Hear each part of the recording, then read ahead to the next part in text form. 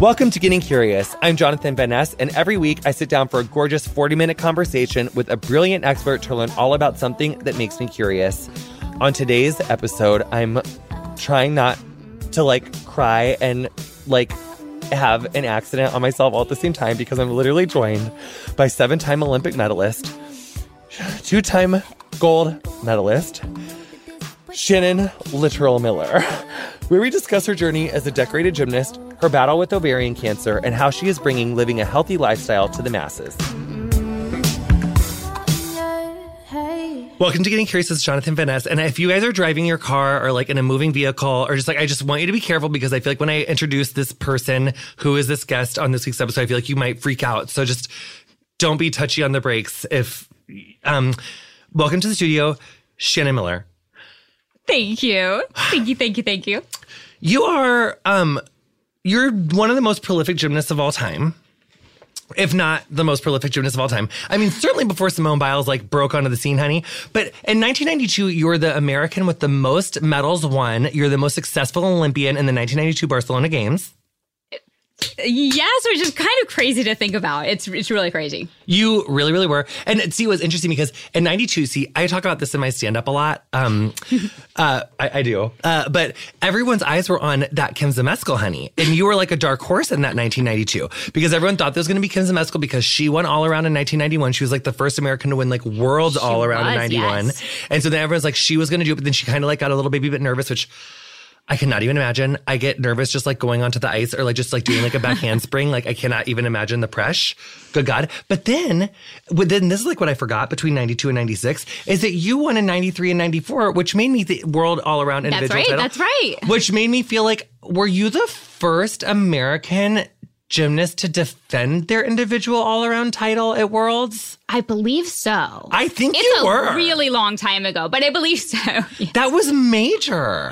Well, it's so funny because in 1992, there was apparently kind of this big rivalry between me and Kim Zmeskal. And we laugh about it now because we're kind of best friends. And we laugh about it now. We're what? We didn't really know each other to be rivals. And then we learned about that later. But I love Kim. She was such an inspiration to me. Because you guys went to Barcelona together. We did. Were you on the team in 91 for Worlds or were you too young? You were. What did you guys do in team in 91? Oh, goodness. You're going to ask me this on the spot. Because in 92 you got bronze. I thought we had silver team, but I could be wrong. For team in 91, what does it say, Emmy? Yeah, we're going to Google this. For team in 91. Silver. Oh my God. So I was right. You're so right. Nailing it. Question and random. When did it go from 4 passes on the tumbling series on beam to 2? Because now it's only ever 2, it's 3. Yeah. But it always was 4. It's interesting. The rules have changed so much since I was competing, and every 4 years they adjust again. Yes. So it's kind of every 4 years you have to relearn everything about what gymnastics is all about. And now it's a lot more about difficulty. And so you're getting a lot of different skills in. And it's kind of do the skills that are the highest value, work the code. And that's how you're going to get the most points. Yeah, because it's we got to win. Because when you were competing, it was we were doing the perfect 10 days. Yes. Which were major. I liked the perfect 10. I really did. But they were so rare to happen. Yes. I gotta say, that Michaela Maroney to not have had the equivalent of a 10 and 12 for that vault, don't you think? I mean, it was amazing. But don't you think that's if there's not a perfectly executed Amanar, I don't know what is. Exactly. I'm right with you there. It was beautiful. Wow. Right? It's so funny because I was sitting up there and I was doing the commentary for that Olympics, and you kind of want to scream, but you're not, you're on press row. You can't cheer and go crazy and everything. So you're trying to stay composed, but then underneath the table, you're oh my gosh, that's so amazing. Did you freak out when you saw Simone do the Biles, her new, it's which is basically the chain with a half? It's like a chain, it's like a double. It's insane. It's like a round off on the vault with a double off, right? I can't even keep it straight. I mean, what she does, and what amazes me is that I'm no longer surprised with the twists and the flips and everything that Simone does, because she is simply amazing in everything that she does. And what is really interesting is that she's not just the power athlete on vault and floor, but she's incredible on balance beam. And that's a difficult mix to be steady as she goes on balance beam and then bust out this incredible vault. And now she's like the reigning silver medalist on bars. She literally got silver last year at Worlds. Who saw that coming so major? She literally beat Aaliyah Mustafina. Could not believe it. I was so shook. Girl work. I mean, honey, because Aaliyah Mustafina, she does not play around on beam. No. So 1996. Well, actually, let's go before. Okay. 1994. 1993, actually. It's your first individual world all-around title. Yes. You're minding your own business. We're like, because did Tatiana Gutsu stop after 92? Was she like, I got the gold individual all-around, I'm out? I don't even know. I'm not even sure. But who was like your Gutsu in like 93? Like, who were we really just like going toe-to-toe with? Was it Porcupaiva yet? No. It was Milo. This one girl Milosevic. Yeah.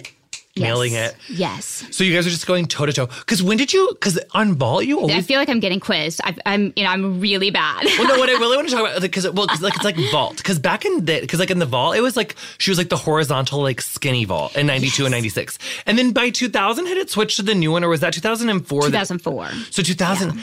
Yeah. Did you ever get to like play around on the new vault? I did 2 front handsprings on the new, like the vaulting table. Yeah. But that was it. And I will tell you, I love it. It is so much safer and so much springier. I so badly wish I got to compete on that table. Do you feel like your body just like from all of the years of like hitting those routines, like what is like your like my ballet teacher from when I had this like phase when I was 23 where I really wanted to be a ballet teacher, she had like her hip like from turning out all the time was really problematic, and she had like a really bad little baby bunion. Like, is it like your shoulder or like what hurts? And, I don't know if at this point in my life, I don't know if it's from sport or from just getting old. But I don't have a lot of leftover injuries. Like, I might have specific things. Like, I had shoulder surgery a couple years ago, but that was from a very specific bar move that I did toward the end of my career, and then I didn't get it fixed when I should have. What was it? I tweaked it on like a blind front giant, and in 2000 with my when you came my back. lovely comeback. Yes, my lovely comeback. But wait, can we talk about that for a second? So wait, you had not really competed since 96. No, I got this idea for this comeback in January of 2000, which is a little bit of insanity to think that you're going to get ready for an Olympic Games in 7 months, but that was me. But you looked really good at trials. So you came back in January. Yeah. So let's think about that. So the Olympics were going to be like that summer, and you did What did you do? What did you compete before trials? You did something before trials. I did a meet in Canada that was just to kind of figure out where I was at, and then I did classics in Oklahoma, where I was raised and trained, and that was the meet the day before the competition. I broke my knee on a vault, last vault of training. And was it a full or a 1.5? It was a 1.5. Because you had always done fulls in 92. Yes. Then in 96, you switched to a 1.5. I think so. Yeah, because that's when Carrie did a 1.5. Oh, and I also did like the half front.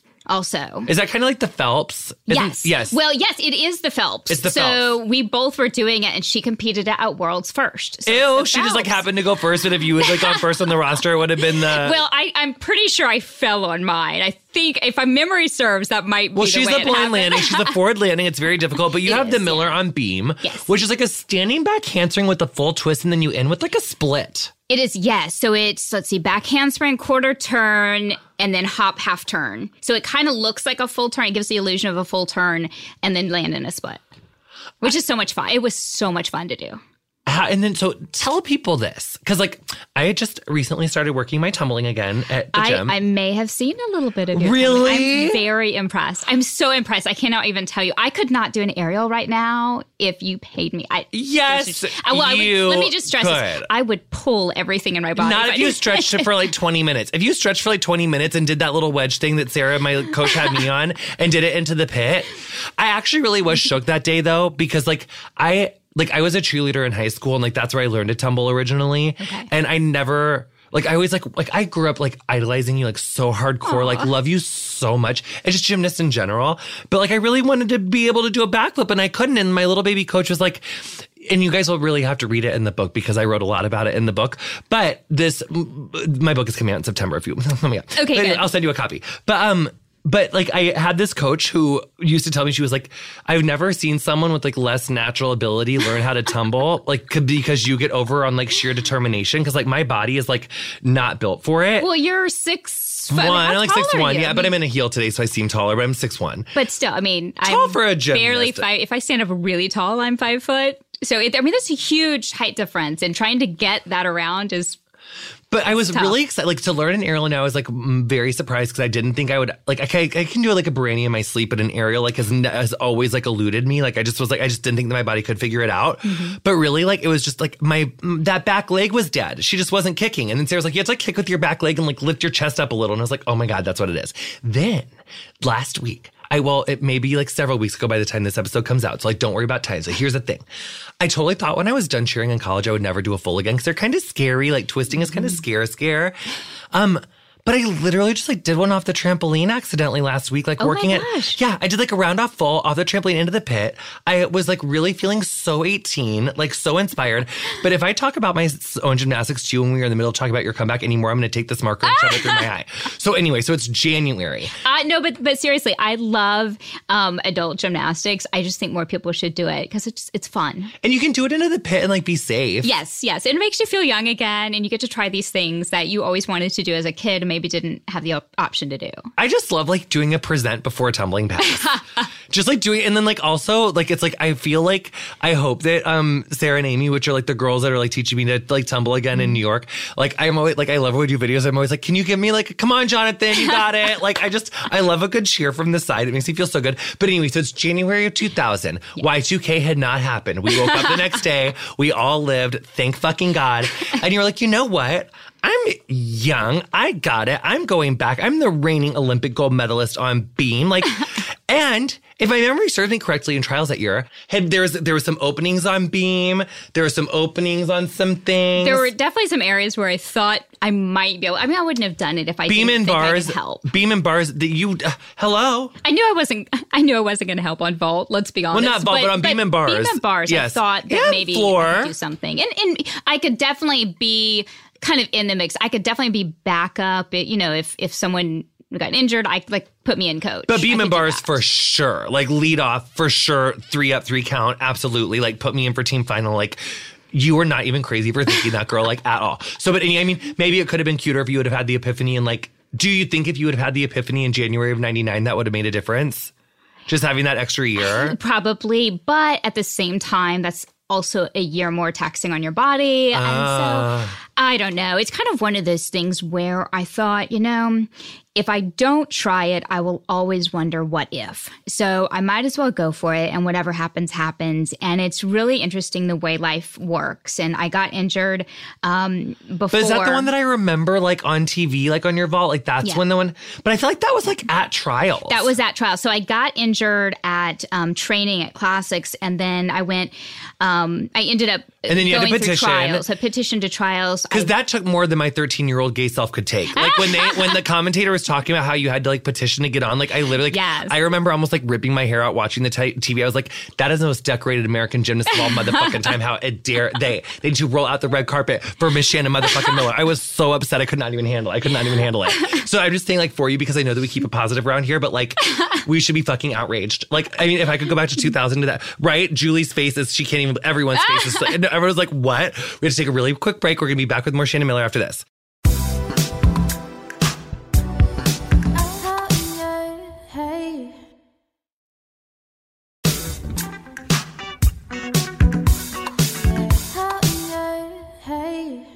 Welcome back to Getting Curious. This is Jonathan Van Ness. We have literally Shannon Miller freaking out. So then at trials, you were doing your 1.5. Yeah. So I did verification the first day. So I kind of did like a full meet that day. And then I did the first day of trials. And then the second day of trials, I was up on And you looked balls. really good on first day of trials. Your beam was good. My beam was good. Your beam was really good. Vault was okay. The others were fine. And you had upgraded your vault to a 1.5. I did, which was so crazy. And it was a Yurchenko 1.5. It was a Yurchenko 1.5. And the biggest, I think. Which, just so you guys know, that's literally what Nastia Liukin won all around with in 2008 on like the new vault. Like that was a Yurchenko 1.5. Yeah. So just saying like that's like on the old vault, like a Yurchenko 1.5, like it's a round off round off, then back handspring onto the vault, and then like a 1.5 off. It's like a blind landing. It's really difficult. Yeah. But even 8 years after, with the new vault, that's what people were winning with.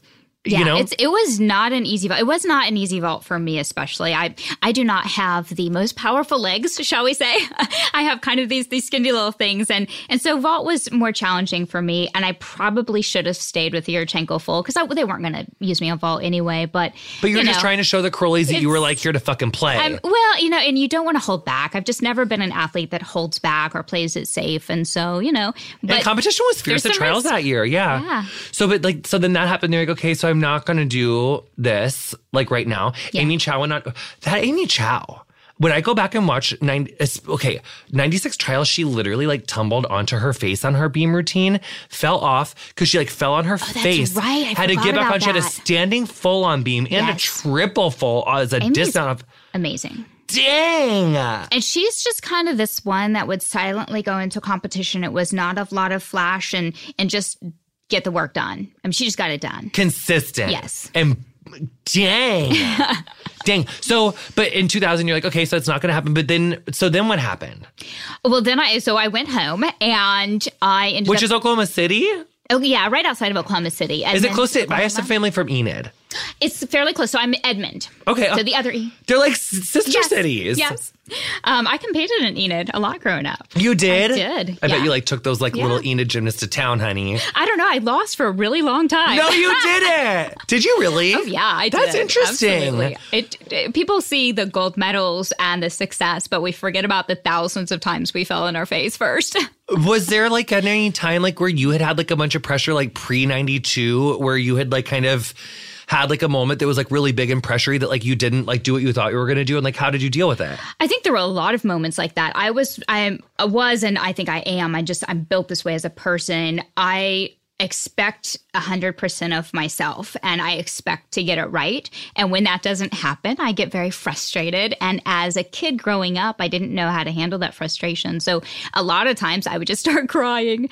And my coach really kind of helped me understand how to channel that. And okay, you can cry about this now, but you're not getting any work done. Or you could get up and you could try it again. And if you fall, you try it again. And just he was cute, wasn't his name Steve Nuno. And he had like a mustache and brown hair. Yes. Yeah, we liked him. I had like a 5-year-old crush on him. I did. I thought he was like really cute. I was like, if he was my gymnastics coach, honey, like I just like, he's so cute. But anyway, keep going. So, I think those moments, I learned the importance of failure and how that can lead you to success. And that was such a great life lesson. And so I think that was one of the things that ultimately allowed me to succeed was I fell so many times that I kind of understood what to do. And so sometimes you have athletes that there were athletes that were so much more talented than me in the gym, and they would hardly ever make a mistake. But if they got into a competition situation where they faltered, they didn't always know how to deal with it. All of a sudden, everything just kind of came tumbling down.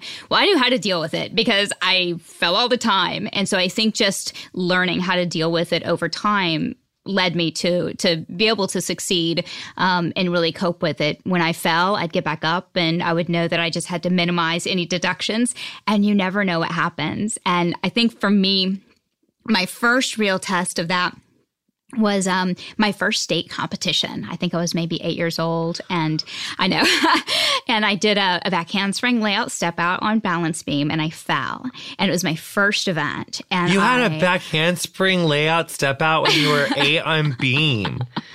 But it was. Is that typical of like 8? No, I don't know. I don't think that's that typical. Yeah, because like you're the 1996 like gold medalist on like Olympic gold medalist on beams. Like that is typical for you. I really liked beam, but I fell, and I remember I was crushed, and then it was kind of one of those moments where I've got to get back up and I've got to finish the routine and do the best I can. And then my coach said, look, you never know what's going to happen, but just go in. You got to give it 100% on all 3 events. It's not over. And I ended up winning state that year. And it was kind of one of those, okay, I think he knows what he's talking about. All right, I can do this. And it just helps you be a little bit more calm under pressure or when you do make a mistake. And that actually happened again at Olympic trials in 96. Did I fall on beam? There was one of them I fell on beam again. Did you? I think so. Everyone was really nervous on beam in 96 trials. I think I was always nervous on beam. But people, I mean, 96, that competition was ferocious for that team. There were a lot of good gymnasts, yeah. That was an incredible year for gymnastics. It was ferocious in 2000 too. Like it was, and I feel like 2002, I remember that one gymnast, Morgan White, and she broke her foot like the day that she got to Australia. And then Tasha Schweiker ended up being the alternate, but like totally slayed in 2000. Like she did really, really good. But then what was so crazy was in 2000, they got 4th, but then that Chinese gymnast ended up being like 12. And they got the bronze medal. In 2008. Yes. But it took 8 years for that to happen. It's crazy. That story, I think, is one of the most interesting stories ever. I also talk about that on Stand Up because that's how Dominique Dawes became the first American gymnast to win an Olympic medal in 3 consecutive games. That's right. That's exactly right. But it took 8 years for her to get those accolades. Talk about another amazing gymnast. Oh I my love Dominique. gosh. I love her. And she was like just so stable. Yes. Like just like she like, oh, she was like the first in 94. She like, wow, that's interesting. In 94, she won the individual at all the nationals, but then at Worlds, you came and were like, hi, sorry, like grabbing that all around title, like can't help it, defending it, nailing it. Did you find that like, did you do better like at international or national? Like, did you find like you were like, did pressure make you like come out harder? I think I scored better internationally, and I don't really know why. Maybe I competed better. I don't know. I feel like not the bigger the competition, but the more challenges I was facing, the better I tended to do. And in 94, I had a pulled stomach muscle. And so just going over there and doing a glide kip on bars, when one of the most basic moves was so difficult for me. And so just trying to kind of come back from that, I was so focused on, okay, I just got to get through this routine. I've got to really focus. And I think that allowed me to kind of block all the other stuff out. This whole idea that I was, returning champion and would I get the gold again, all that, the media stuff that goes around. I just kind of didn't hear any of it because I was so focused on just getting through my routines. You did a double layout off bars with a pulled stomach muscle. I wanted to talk to you about the media thing because that's interesting. Like the whole because I remember like seeing vignettes of you, like those little like athlete like backstory packages where they would like basically ask you when you were like a 14, 15-year-old girl like about the rivalry or like how do you feel when people are all this attention's on Kim Zmeskal and you would be like, yeah, well, like, I don't really think about that but like as an adult now and looking for that, and like it even just happened at Worlds in figure skating, which was really gross. Like you had Mariah Bell, this American figure skater who's just sweet as she could be, at least from what I could tell on Instagram. And she had like this, she was like warming up and she very clearly from video, like accidentally, like a piece of her skate, like caught this other skater's back of her skate. But the skater like didn't immediately react. So it seemed like 4 or 5 seconds like passed before she was like, ow, my leg. Then the coach, who's like an adult like coach at Worlds, like that was part of like the Korean Federation for figure skating, came out and like calls Mariah Bell out by name and says that she intentionally like kicked Yunsu in this warm up. And the comments like on this girl Mariah's like Instagram was like, it was like seriously crazy, like so rude, so messed up. And I forgot where I was even going with it because like I was just like, what was I talking about right before I got like re-traumatized from talking about figure skating? Just asking about, asking athletes. Oh yeah. So why is there this media attention? Like, what do you think about that? Thank you so much. As an adult, I got so traumatized by bringing it up. I feel like I need to like Beatrix Kidowicz. I don't want to like re-traum anyone that was involved in that. But anyway, like, what do you think? Like, why does the media do that? It's like literally kids. And it's another thing I've noticed too, like because like I realized that I was like really xenophobic when it came to gymnastics, like just literally this year, like, because like I only wanted like the Magnificent Seven to win. Maybe we're not the Magnificent Seven, no matter how good your double front punch was, Lilia Porcupine. I did not have time for it.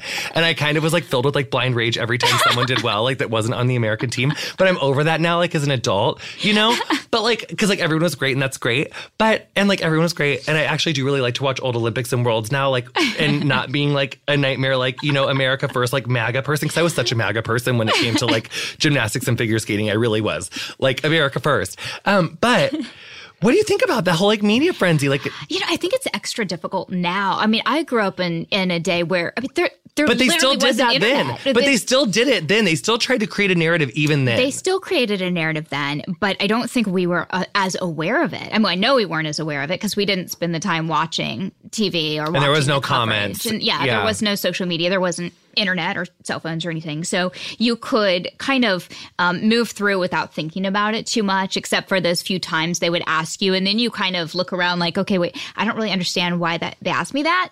But, I just answered as best I could. And of course, at the time, I was so shy, I barely talked anyway. Yeah. So, in fact, I think I was doing a radio interview after 96. A reporter came up to me the other day and he said, yeah, I was doing a radio interview with you after 96 and you nodded your answers.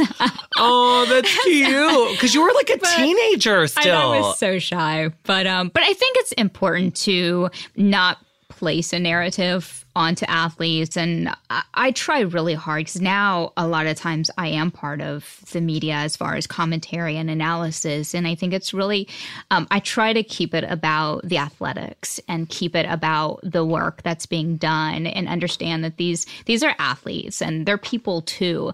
And so let's let them tell their own story instead of telling their story for them. Which is really so important to like let people speak their own truths and their own stories. Absolutely. And I think you find it's more interesting as well because you don't really know what people are going through or, a lot of times I think we're trying to create there's this narrative trying to be created to make it more exciting. But I think people's their stories are exciting enough because that is what they've lived and what they've done. And maybe you just haven't gotten into their story as much as you should. Ask them questions, but let them tell the story. Don't tell them the story and then ask them questions about the story you created. Oh my God. I feel like I do that to people all the time. I ask a question, then I answer the question, then I ask the person to like answer the question that I literally... It's hard not to do that though. It's hard because I get nervous. Yeah. But wait, so, they say it's like not that adage of like, it's never the situation, it's like our reaction to it. So that if we can assume between like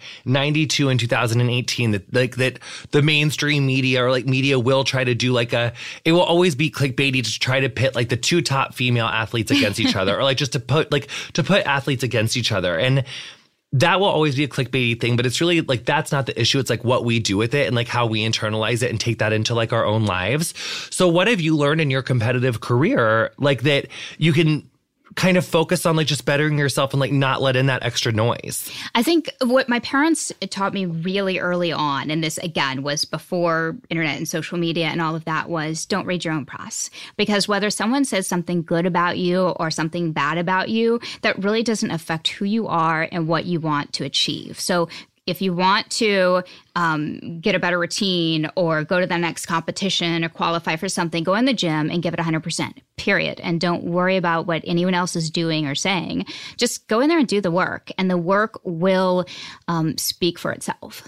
And that's like really how we could apply that if you're like not a gymnast. It's like if you're going for that promotion or like that next goal in your life, it's like really not your business what people are saying about you or thinking about you. Like you just have to like focus on your job. That's right. Focus on you and really just understand what your goal is and go after it. And don't be afraid of what anyone else is saying or doing. Just go after it. Run your own race is kind of what we say. Love that. Okay, so but wait, I would be remiss to talk about your Olympic career and then like not talk about like beam event finals 96. So Carrie lands that fucking 1.5 year Chinko, like out of nowhere, nails it. We win gold for the first time as team in 96. Like the whole thing's happening.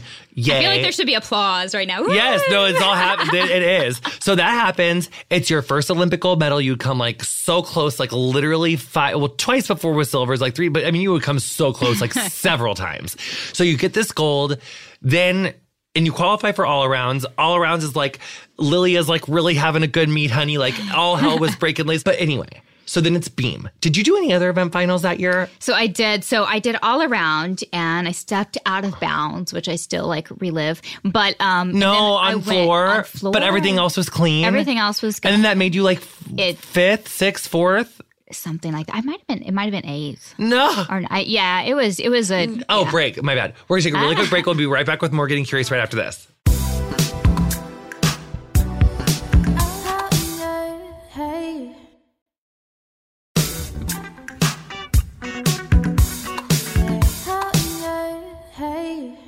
Welcome back to Getting Curious. This is Jonathan Van Ness. We have Shannon Miller. So anyway, so you stepped out on fucking floor. I did. And it's not a big deal. Like now, it's like... Yes. It's fine. But it was like a 3/10 deduction back then, I wonder. Or 1/10. It was enough to not knock me out of the medals. So fucking rude of them. So anyway, that happened. So I filled in for Carrie for vault. Which, I didn't have that much business being in vault finals at the Olympics. And my second vault wasn't that amazing. But I'm going to go in. I'm representing the United States. I'm wearing my red, white, and blue. Like, I'm going to give it everything I have. And I'm going to land on my feet. And I went down and landed right on my rear end. No. So, yes, you can watch that on YouTube. I'm so happy about it. On a 1.5? No, on my, it was my, like a souk half. Like a souk half front layout. And I had never missed it before, but I got off on my steps, which, again, why would that happen at the Olympic Games is beside me. Wow, my God. Because what happens on a vault if you get off on the wrong steps? Because you really can't correct it, right? You can't correct it. The safe thing to do is run to the side before you hit the board, because then you get to try it. You get a do-over. Oh, you do? Yes, if you make the decision soon enough. But I did not. I was all in, and then I was all on my backside. But then it was after that, I remember talking to my mom that night and just kind of falling to pieces. And, I can't believe I stepped out of bounds and then on my backside and now a beam. It's my last chance. I have 90 seconds left of my Olympic career. What if I fall? What if I fail? What if I let everyone down? And she finally just said, have you given it 100% at other competitions and training up to this point? And I said, well, yes. I don't always get it right, but I always give it my best. And she said, I know. And that's why you can walk into that arena head held high, confident in the fact that no matter what happens, you have done everything that you could up to this point. And I kind of walked in with that feeling of, all right, let's just enjoy the moment. And, gosh, it was the fastest 90 seconds of my life. But and you were first up or third up? You were like towards the beginning. You did not have like a great placement. I didn't have a great placement, and I was somewhere in the middle. I don't remember exactly where. I never watched other competitors ever. So you're like kind of back behind a curtain somewhere? Yeah, I was usually I'm doing drills on the sidelines. So I'm down there and I'm just going through my routines over and over and over. So, but you won. I was in the Upper Peninsula of Michigan on a family vacation, and my family's like cabin that we go to in the summer. I had like a hanger in the TV. I was riveted. I was so relieved because I was like, I was just so relieved that you got that individual gold that you so deserved. So that was so major. You like walked out of Atlanta with your individual gold, your team gold, all gold, golden girl. Love that so much. So then it's after that. It's after 2000. You go on to become a lawyer. Well, you go to law school. I know practice, but I went to law school, yes. And you like literally like finished law school? I love school. That's major. You like that's, who knew? Like, it's kind of like an Elle Woods moment, except for like not, you were like a really smart gymnast and like not chasing a guy. But like, I feel like I would have, I feel like 13-year-old me would have been like surprised that Shannon Miller ended up going to like law school. I was with my parents. It was always education first. That was the deal. Like, yes, honey, we love that you do this little gymnastics thing, but did you get your math homework done? And so that's kind of how I grew up. And did you go to public school when you were? I did. You did? Yeah. I went to public school, and then I started taking part-time college classes when I was training for 96. And then I think it was something that helped me kind of balance gymnastics. For me, it was never, okay, life is gymnastics. I had that balance of education and life outside of sport, which I think in many ways helped take the pressure off, because it wasn't like, okay, anyone's going to love me any less if I fall at this competition. I'm going to go to school the next day and take my English test. And that's just life. So that is incred. I love that. Kept you like very grounded like that, because you're like very grounded, like very incredibly grounded, obviously very clearly hard worker. So you finished law school. Then what happens? Then I launched my company devoted to women's health and wellness. And I really wanted to focus on helping women make their health a priority, because we all know that we kind of put ourselves to the back burner. We go out and we take care of everyone and everything else first. And a lot of times we're skipping our appointments. And I had listened to my mom as she skipped appointments clients to take care of us and friends of mine that don't have time to exercise. And I was falling into that same trap. And I thought, there's got to be some things we can do, just kind of in everything in moderation, not extreme dieting, not extreme this or that, but what can we do every day? And what year is this? Chunks. This was, so I started kind of the concept after law school around, and then 2007 to 2009 is when I kind of got it going. And you're like married with babies already? No, not yet. Not yet. So I started a company, and then I had to get my time right, which should be in front of my face. Like, why don't you tell me about it? So I started the company 2009, 2010, and then had our son. Actually, 2008, 2009, had our son in 2009. And then in late 2010, I got the shock of my life. I had a tumor on my left ovary and found out early 2011 that I had ovarian cancer. Wow. So you have a 1-year-old? Yeah. And a new company? Yes. And you, had you not...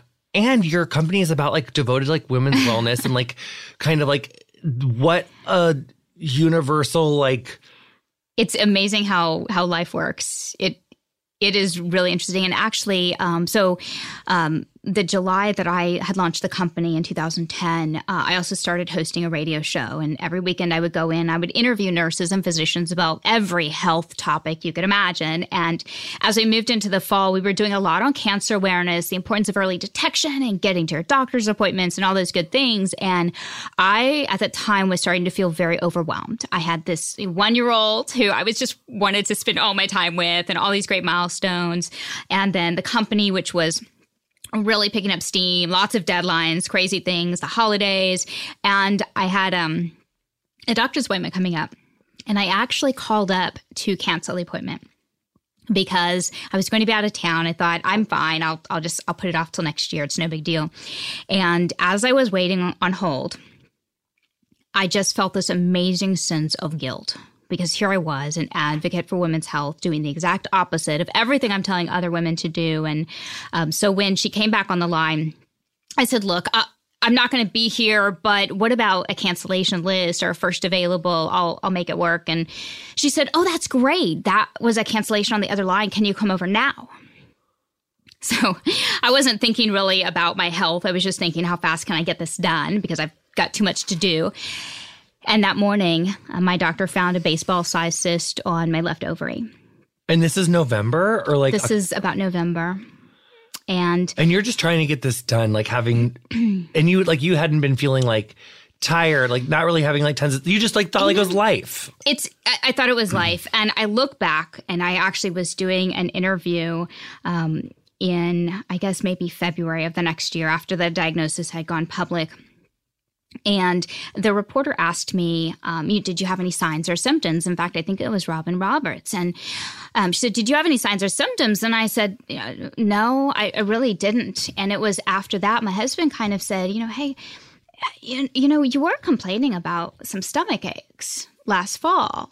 Do you think that could have anything to do with it? And so I kind of started looking at the signs and symptoms and realized I had 3 of the primary symptoms of ovarian cancer: bloating, sudden weight loss, severe stomach aches. And I could chalk every single one of those up to either regular women's issues or, I ate something wrong. It was so easy to brush those symptoms aside. And I think that's what terrifies me the most about my diagnosis, not the actual diagnosis, but the thought that it went so easily unnoticed, that I was so fortunate that my doctor happened to catch it at an early stage. And it was like a baseball size, right? And how do you have I'm a 5 foot. I say 5 foot if I stand up really tall. But I'm a small person. How do you have a baseball-sized tumor and not know? And that's just, it's crazy to think about. And that's one of the reasons why I did become very public about my issue. And I was willing. It's not that my lifelong dream was to go around the country talking about my ovaries, but I think it's really important that women know the signs and symptoms, and men too, because every man has a woman in their life that they love and that they care about. So if we can help each other watch for these symptoms, and not that every stomach ache is going to be ovarian cancer, but we know our bodies better than anyone else. We have to listen to our bodies and not be afraid to speak up when something doesn't feel right. And it scares me that I had such severe stomach aches. I had lost 6 pounds in a month, yet I couldn't zip up my skirt that I always wore. Oh. And yet I went into my doctor's office and told him I felt fine because I didn't want to complain. Wow. So what was the plan like once it happened? Like once you came to terms with this, like what was the plan? So as soon as I found out that there was this cyst, we didn't know what type of cyst it was. And women get cysts all the time. They come and go. So it was kind of that wait and observe period. And for 4 to 6 weeks, we did any tests that were available, but there are no specific tests to detect ovarian cancer. So by January, I was sitting with an oncologist, and he did another ultrasound, and he said, this is a mass. It's not going to go away. We don't really know what we're dealing with, but I need to schedule you for surgery immediately. And January 13th was when I woke up from surgery and found out that it was ovarian cancer, a rare form of ovarian cancer. Of 2011. 2011, yeah. So you just found out November, and then you get like the news of what it is, and then it's just like they take it out, and then they took out the tumor. I didn't mean to ask you specifically what they took. I'm so sorry if that was like. Fine. No, it's one of the things I decided that if I'm going to be open about it, I think it's important to be open. My mother's also a cancer survivor, not ovarian, but she doesn't want to talk about it. And I think that's important that we respect women that just kind of want to deal with it in their own way. She's told me I'm welcome to talk about her cancer diagnosis, but I learned a lot from her. And I think that for me, to be able to utilize any platform that I have from my past career to help spread the word about signs and symptoms and help women focus on their health, then hopefully that's a good thing. But yeah, so I went through the surgery. I didn't know what it was until after I woke up from surgery. So it wasn't kind of the typical sit in the doctor's office and learn about it. It was, I woke up in the hospital bed. And for me, it was mixed news, but I prefer to think of it as good news because while it was ovarian cancer, they had caught it early. And unfortunately, there are over 22,000 women that will be diagnosed with ovarian cancer each year, and most of those are going to be at a later stage. And when you catch cancer, of course, any cancer at a later stage, you have less options. And I think it's important for women to really understand those signs and symptoms because the earlier it can be detected, the more likely they are to have their life saved. So when you were talking about you kind of were experiencing some of these symptoms, but you didn't really know the name or like know how to put a name on it. You didn't want to complain.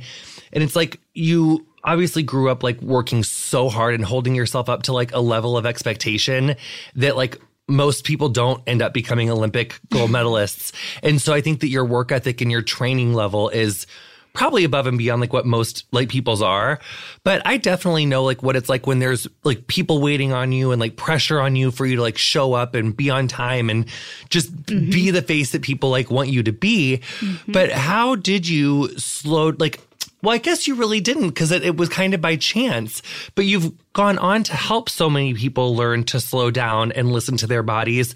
So what have you kind of learned from becoming this advocate of like listening to your body and really kind of learning to walk the walk of like what your company, what it set out to do, which is like a women's wellness thing. Like you end up experiencing that like firsthand. Like what have you learned about like how people slow down to tackle their wellness? Absolutely. And it's a hard thing to say, slow down. In fact, for me, I in some ways think of it as slowing down, but more like stopping and smelling the roses, because it's important that we continue with our goals and everything that we want to achieve in life. We shouldn't do less than we want to do or be, but it's important to take the opportunity to pay attention to what our body is telling us. And sometimes we just have to take that time, whether it's 10 minutes or 15 minutes or 5 minutes, whether it's sitting in the car or driving your kids to school or after you've dropped them off, just have that moment where you just kind of check in with yourself. yourself. And especially if you are having any kind of a health issue, I think it's really important, and it's something I do now, write it down or put it in your phone, but keep a log, because it's really hard to go into the doctor's office and say, yeah, I feel fine now, and you just kind of want to get out of there as fast as you can. But if you have that log and that list, you can say, well, you know what? I've actually had 4 severe stomach aches in the last 2 weeks, and I lost 6 pounds in the last month, but I'm not doing anything different. I'm not dieting. I'm not exercising more. So I just think there's something up, and then they can begin to check that. But if you go in like I did and tell the doctor you're fine, you're not giving them a lot to work with. And so I think that's important, is to just check in with ourselves and pay attention to what we're going through. But what if you're like scared? I mean, I think so many people like don't do that because like they're scared of what the outcome could be. Like, what if I do have something? Like, how do the people that you've helped?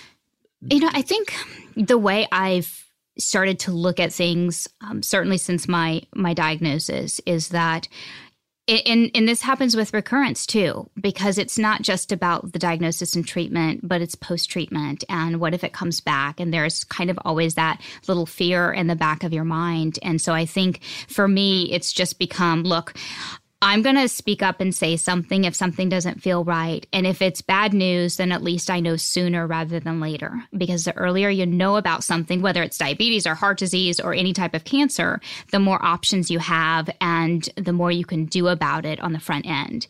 And so I think that's really important. And I try to help women especially, but everyone. It's so important to not allow that fear to hold you back from getting the care that you need. So tell me about your program and what your program is doing now.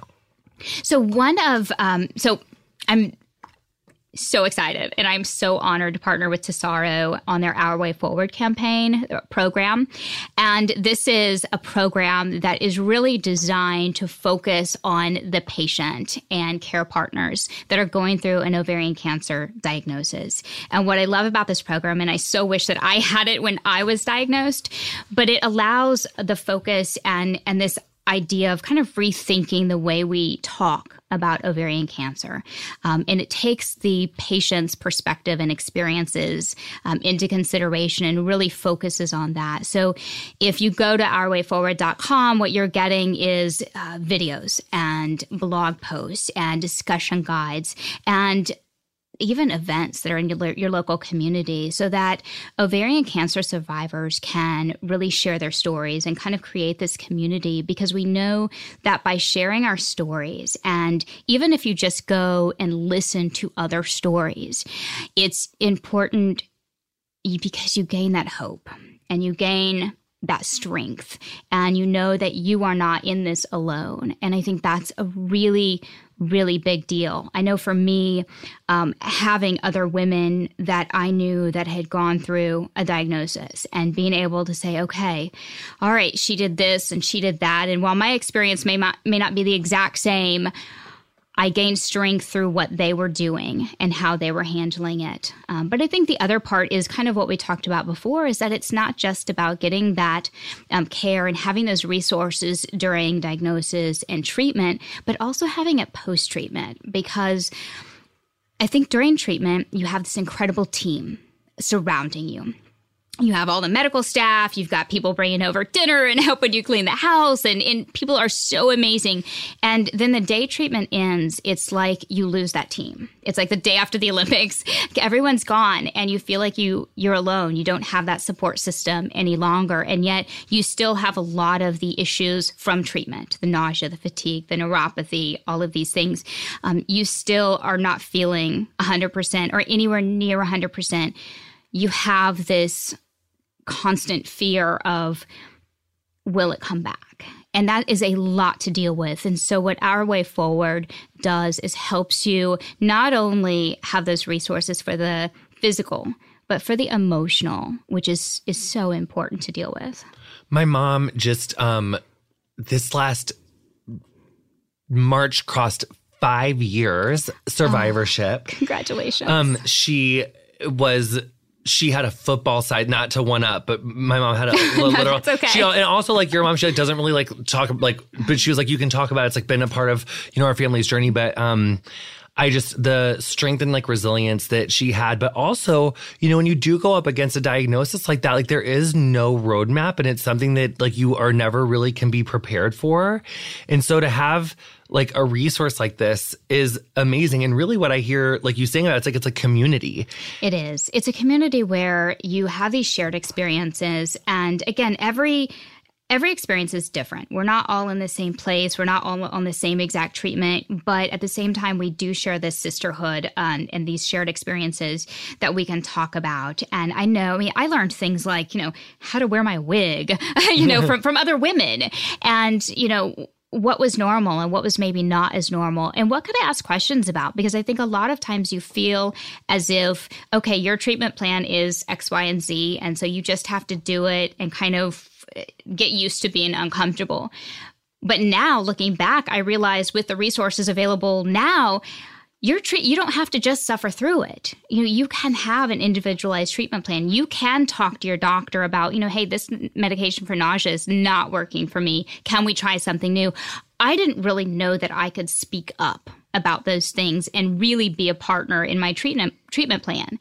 So I think, again, it's just this wonderful resource where you learn so much from others because it is complete uncharted territory. You have no idea. And I had kind of gone through this. Like I said, my mother's a cancer survivor as well. And so going through it with her as a care partner, I was at a loss. I didn't know what to do or what to say or how to help.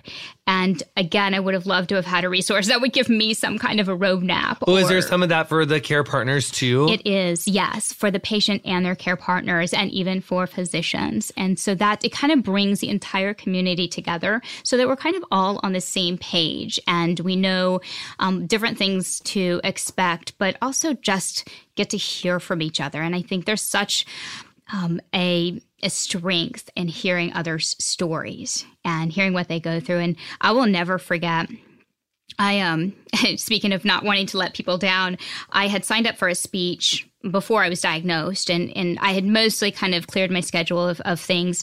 But I thought, you know, this speech, it's local. I can do it. I'll be fine. Well, I was several weeks into chemo at that point, and I realized I could barely get up and walk twice around the dining room table. And how was I possibly going to stand up for 45 minutes and talk? And I could barely just even get to the place.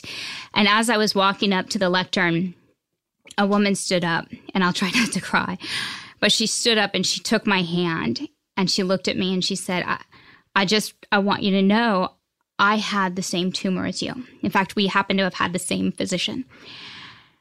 And that was 10 years ago. I now have 2 beautiful children, and you're going to make it. And I just, of course, I bawled, just like I am now. But it gave me such hope and such strength to know that someone had made it. And for me, that's what Our Way Forward does. It gives you hundreds and thousands of those types of stories that can give you hope. Girl. Wow. Because really, it's like taking like the things that helped you beat your diagnosis and like just brings it like right into the computer. So just like brings it that much closer. Like the things that helped you, like this Our Way Forward is bringing it. It does. And it's via computer. It's via, ourwayforward.com, but it's also live events. And so that's really important too, because you get to connect with real people that are going through this. But at the same time, it's building that community and that support system and those resources. So again, post-treatment, you don't feel like everyone disappears. They're still right there with you. You've still got this incredible team. I love that, or that piece of it. It's fabulous. And it's so important in all of the, I talk to so many different survivor groups all of the time. And that's the one common theme that I hear the most is, I had lots of people there surrounding me, supporting me during treatment. But after treatment, it was as if I was expected to be 100% of my old self immediately, back to my job full time, taking care of the house full time, taking care of, everyone else and everything else. And I just didn't feel up to it. Not yet. And so I think helping patients understand the importance of the kind of that new normal and that it's okay to take it slow. And my mother was able to help me through that, but also understanding that they can discuss this with their family and their friends in a way that helps them understand. Hey, I'm not quite there yet. I'm still in this experience. I'm still on this journey, but it's going to be okay.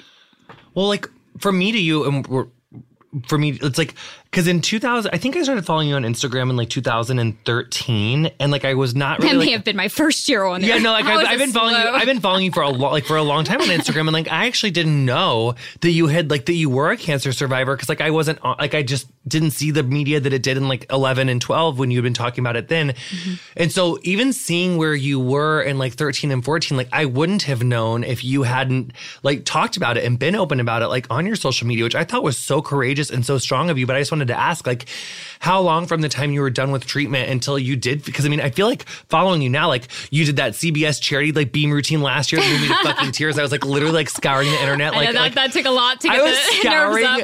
I was scouring the internet for like so long, like trying to find. I was like, when is it going to be up? When can I see it? And I mean, you like that video that I saw you when this was on the pod, but I saw this amazing video of you training on Facebook that was so amazing. You posted that gorgeous handstand. I mean, you seem very busy now, like 150 million%. Like, I mean, talk about like making it through the rain. Like, you definitely came out of the other side. Your kids are so dang cute. I love your guys' little dance routines in your living room. Just like so cute. You really do have a really cute gram. But I mean, how like was it like in your experience, like in your journey, was it like a year after you were done, or like 2 years, or is it still not all the way? You mean when my journey is kind of what I could consider finished? Yeah, well, not like finished. Like, when were you like being like? It took me, well, I would say it took me a little over a year to kind of feel like myself again. In fact, after in the fall of 2011, I signed on to do commentary for the Olympics in 2012. And I thought, oh, I'll feel fine next summer. It's, no worries. And by next summer, I was still taking naps in the afternoon. I was still nauseous with a lot of foods. And I thought, what did I do? And, when you go to the Olympics and work it, it's like 16-hour days. It's insane.